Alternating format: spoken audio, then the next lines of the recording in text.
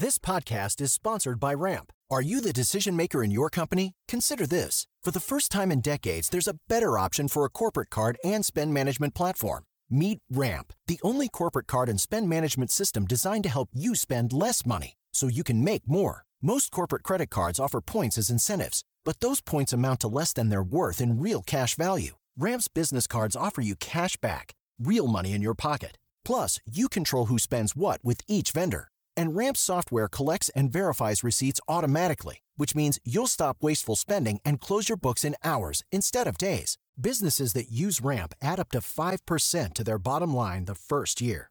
If you're a decision maker, adding Ramp could be one of the best decisions you've ever made. And now get $250 when you join Ramp for free. Just go to ramp.com/easy. Ramp.com/easy. RAMP.com/easy. Cards issued by Sutton Bank and Celtic Bank, members FDIC. Terms and conditions apply. I am Sarah Jane Case, and this is Enneagram and Coffee. Hello, friends. Happy Wednesday. I hope your week is treating you well. Today, I'm answering questions texted into the podcast phone line. But first, today's Rosebud and Thorn. My rose today is that I found a decaf candy cane green tea at Trader Joe's and I am in love. I think all of my roses may be about special beverages. I think that's becoming a theme. My thorn today is that I am coming down with, I think, a bit of a cold. Honestly, it makes sense. My kiddo had a cold last week. I've been traveling a lot. I'm just not happy about it. I feel like I just got better from one and then here we are again. Not thrilled. It's a thorn.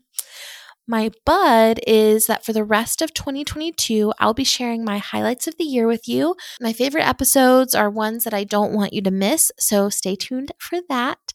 And today I am answering several questions texted into the podcast phone line. I normally answer one per episode these days, but there were a few in there and I just didn't want to leave them while we were doing our replays. So we're hopping right in. Question number 1, I am a type 4 and after an intense few years of my due to the pandemic and personal struggles, I'm worried I'm only leaning into negative sides of stress and lines and wings. Let me explain. I'm taking on the harsh inner critic of a 1, always exhausted and angry at myself for not doing enough or being capable enough.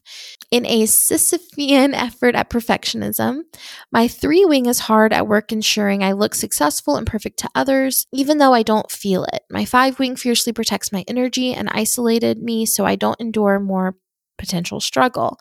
Is it possible this is the case, and sometimes we're only internalizing the worst of our type structure? And what do we do when we seem unable to access the best? So this is totally possible. And when this happens, I like to ask myself a series of questions. So I'm going to give them to you. Number 1, what is draining my energy right now? Oftentimes when we're struggling to grow or struggling to be like our quote unquote best self, we're tired.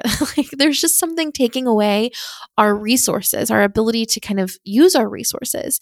So what is draining my energy right now? What am I trying to protect? Maybe I feel threatened or guarded.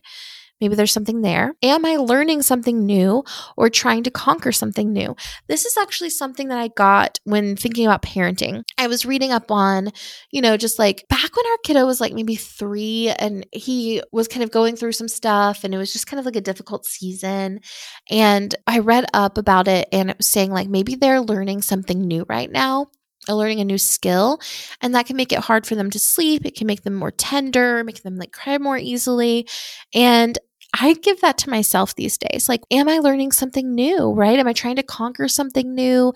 Am I learning a new skill emotionally? It's just making me a little less like resourced at the moment. And then where can I offer myself more nourishment? What we tend to do when we feel like, oh, I'm operating at the lower levels, then I need to fix myself. That actually feels a lot like self-rejection, right? Which actually just like increases our inner critic and increases that mentality. But instead, I want you to ask yourself, where can I offer myself more nourishment? And then pour love in, which is going to allow you the space to even like lovingly consider where you could grow, right? So often for me, that means resting, meditating, adding in some yummy vegetables, making sure I'm drinking my water, therapy, movement, making emotional discipline a priority. If you've been familiar with my work for a while, you may know that I don't usually like the word discipline. I prefer curiosity. Like instead of fixing myself and controlling myself, I want to understand myself and heal myself, right? And work with like pouring love in. But I have been playing with emotional discipline lately, catching myself when I want to get caught up in like self-defeating patterns and pausing long enough to really choose something different. So that can be helpful and nourishing for me as well. Also, remember, as we make some things a priority, we're going to have to let other things go. So make sure that your inner critic is prepared for that. So as you start to think about how can I nourish myself? How can I pour myself, bring love in here? How can I start to choose some emotional discipline? Maybe you're not meal prepping as much, or maybe you're not making your bed every morning. I don't know what your things are, but like some of these things you're holding yourself to really high standards of, you might need to release in order to get to a place where you feel nourished, rested, and supported so that you can operate out of those like higher levels of behavior. I hope that was helpful. Question number 2. Hi there, I loved your newest episode about Enneagram and kids and was wondering what books or resources you suggest when introducing the Enneagram to kids. I would love to start talking about it with my oldest soon. So my favorite book for this is Nina and the Really, Really Tough Decision. It's a book written specifically for kids, and it does a really good job of making the Enneagram like putting it into real life situations. It's basically this girl, Nina. She's walking through the world asking people for advice, and every person who gives her advice is a different Enneagram type, and they're obviously giving her advice from the perspective of their type. And I think it just puts the Enneagram into really simplistic messages and puts it into the real world as a practice. And I think it's a great place to start having those conversations. This podcast is sponsored by Ramp. Are you the decision maker in your company? Consider this. For the first time in decades, there's a better option for a corporate card and spend management platform. Meet Ramp, the only corporate card and spend management system designed to help you spend less money so you can make more. Most corporate credit cards offer points as incentives, but those points amount to less than their worth in real cash value. Ramp's business cards offer you cash back, real money in your pocket. Plus, you control who spends what with each vendor. And Ramp software collects and verifies receipts automatically, which means you'll stop wasteful spending and close your books in hours instead of days. Businesses that use Ramp add up to 5% to their bottom line the first year. If you're a decision maker, adding Ramp could be one of the best decisions you've ever made. And now get $250 when you join Ramp for free. Just go to ramp.com/easy. Ramp.com/easy. RAMP.com/easy. Cards issued by Sutton Bank and Celtic Bank, members of FDIC. Terms and conditions apply. Question 3. My name is Shane. Hi, Shane. I know who you are. I am a middle school teacher, specifically 7th grade. I was wondering if you have any tips on how I might incorporate the Enneagram into a teaching practice.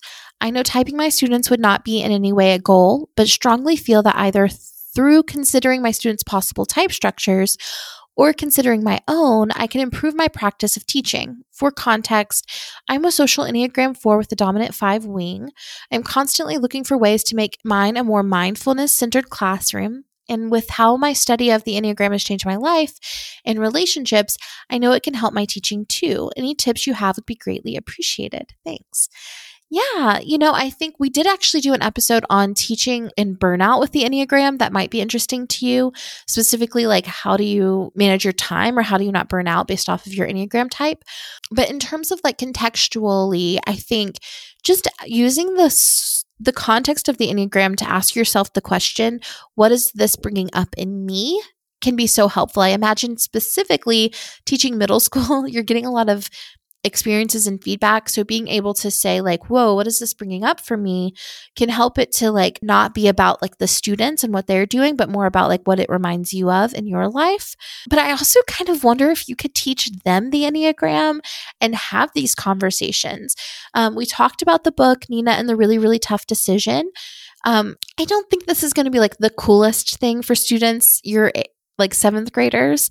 So you might more so use this book as a guide for how you could talk about to them, right? Like how do they tend to problem solve? Like that being a really good place to start. I know that I have teachers who use my books in their classrooms, but they're typically more in college aged. But I remember taking the Myers-Briggs when I was in middle school, like for the first time. And it was really helpful to have the conversation and that understanding of self, Because I think at that age, right, you're looking for who am I? I think we all in adolescence are experiencing that for experience of like, what's my identity? Who am I in the world? Who am I going to be in the world? And I think the Myers-Briggs offered me a sense of like, oh, maybe I'm like a leader. Maybe I am an idea person. It gave me a lot of information.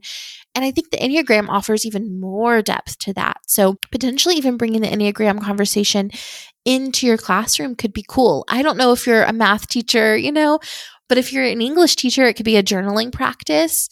Maybe, I don't know how being a teacher works. Maybe you can do journaling practices in math class. I don't know.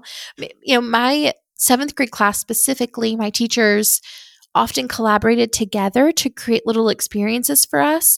Like I think one time we made sushi and it was out of context, but like that's really memorable for me, right? It stood out to me. And so it could be really fun. I don't know. That's something to think about. I think Nina and the Really, Really Tough Decision would be a great place for you to think about how can I make this digestible for my students. I think it would be too young for them, but I think it would be a good starting place for you if you wanted to have that conversation with them.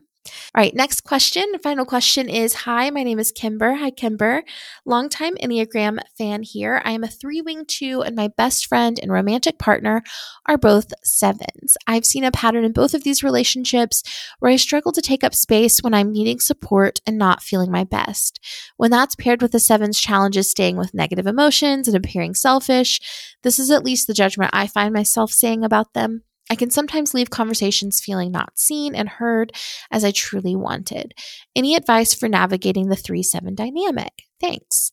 Yeah, I do have one of my best friends is a 3, and I love that relationship. So I think I do have some thoughts. The first is, it's relatable, right? Both 7s and 3s struggle to be seen in their weakness. And so it can be hard to create a space in the relationship where that comes in. But my 3 best friend and I have actually recently been working on that. And partially because we're both in therapy, that helps, but also he just kind of named it and said like, hey, I really struggle with this. And I was like, me too. And so then now we're just kind of starting to have those conversations more often. We've been friends for like 16, 17 years. So like we have a lot of context for depth there, but just randomly texting each other out of the blue and saying, I'm having a really hard time isn't really our MO, right? Like, because we're both very self-reliant and just kind of think like, I need to just take care of myself. It can be hard. And like, it can be hard to know, like, what's the point, of like texting someone. But when we do, it feels really nice to know you're not alone. It is nice. So I think we have that dynamic now because he's doing work on himself. I'm doing work on myself. And I think in general, we both have always kind of been more naturally empathetic toward other people. So it may be different. I don't know your partner and your friend and how that looks for them. But if they maybe aren't as naturally, like just once you share, they kind of jump right in, you might need to tell them exactly what you need. I think back to being in college and how I used to be so bad about wanting to cheer everyone up. And so if someone was talking to me about something they were going through, I would be making jokes or trying to lighten the mood instead of really just listening and empathizing. And here's the thing is I thought I was doing what was best for them. I thought I was making them happy, right? I was making them laugh. I was helping them escape their emotions because that's what I wanted to do. I wanted to run away from my emotions. So I thought the best thing I can do for them is to help them run away from their emotions, which obviously I didn't know that's not what everyone needed, right? That's oftentimes the opposite of what someone wants. So I had to learn that skill. And I think that's something that your friend and your partner may need to learn. The reality is every 3, all of us, but 3 specifically need at least one relationship in their life where they are fully seen in their weakness. So I just want to say, like, if you try these things with your partner and your friend and it doesn't work, right? If you say like, this is exactly what I need from you and they still can't show up that way, maybe you're looking for a new friendship right now that can fill that role for you. Maybe they're not the ones right now to be those people, but you can find someone who can be that person. And that's also totally okay. Like every relationship isn't going to fulfill everything we need it to fulfill. And that's a tough cookie to swallow, like that, like we might need to go to other people for support at times. But if you try your best, and trying your best is going to be like being vulnerable, asking for exactly what you need, reminding them of what that need is when the time arises. That's the most you can really do. And then if that can't be met, then maybe you're looking for someone who can be that for you. If that's not a friend, maybe it's a therapist, someone to talk to for a while. I think that's always best, And if for couples, always couples therapy is always the right move. I don't think there's ever a time where like that's the wrong choice. So I hope this is helpful. Thank you guys for sending in your questions. Thank you for being here. And I will see you tomorrow for the next one. Introducing Wondersuite from Bluehost.com, the tool that makes WordPress wonderful for everyone.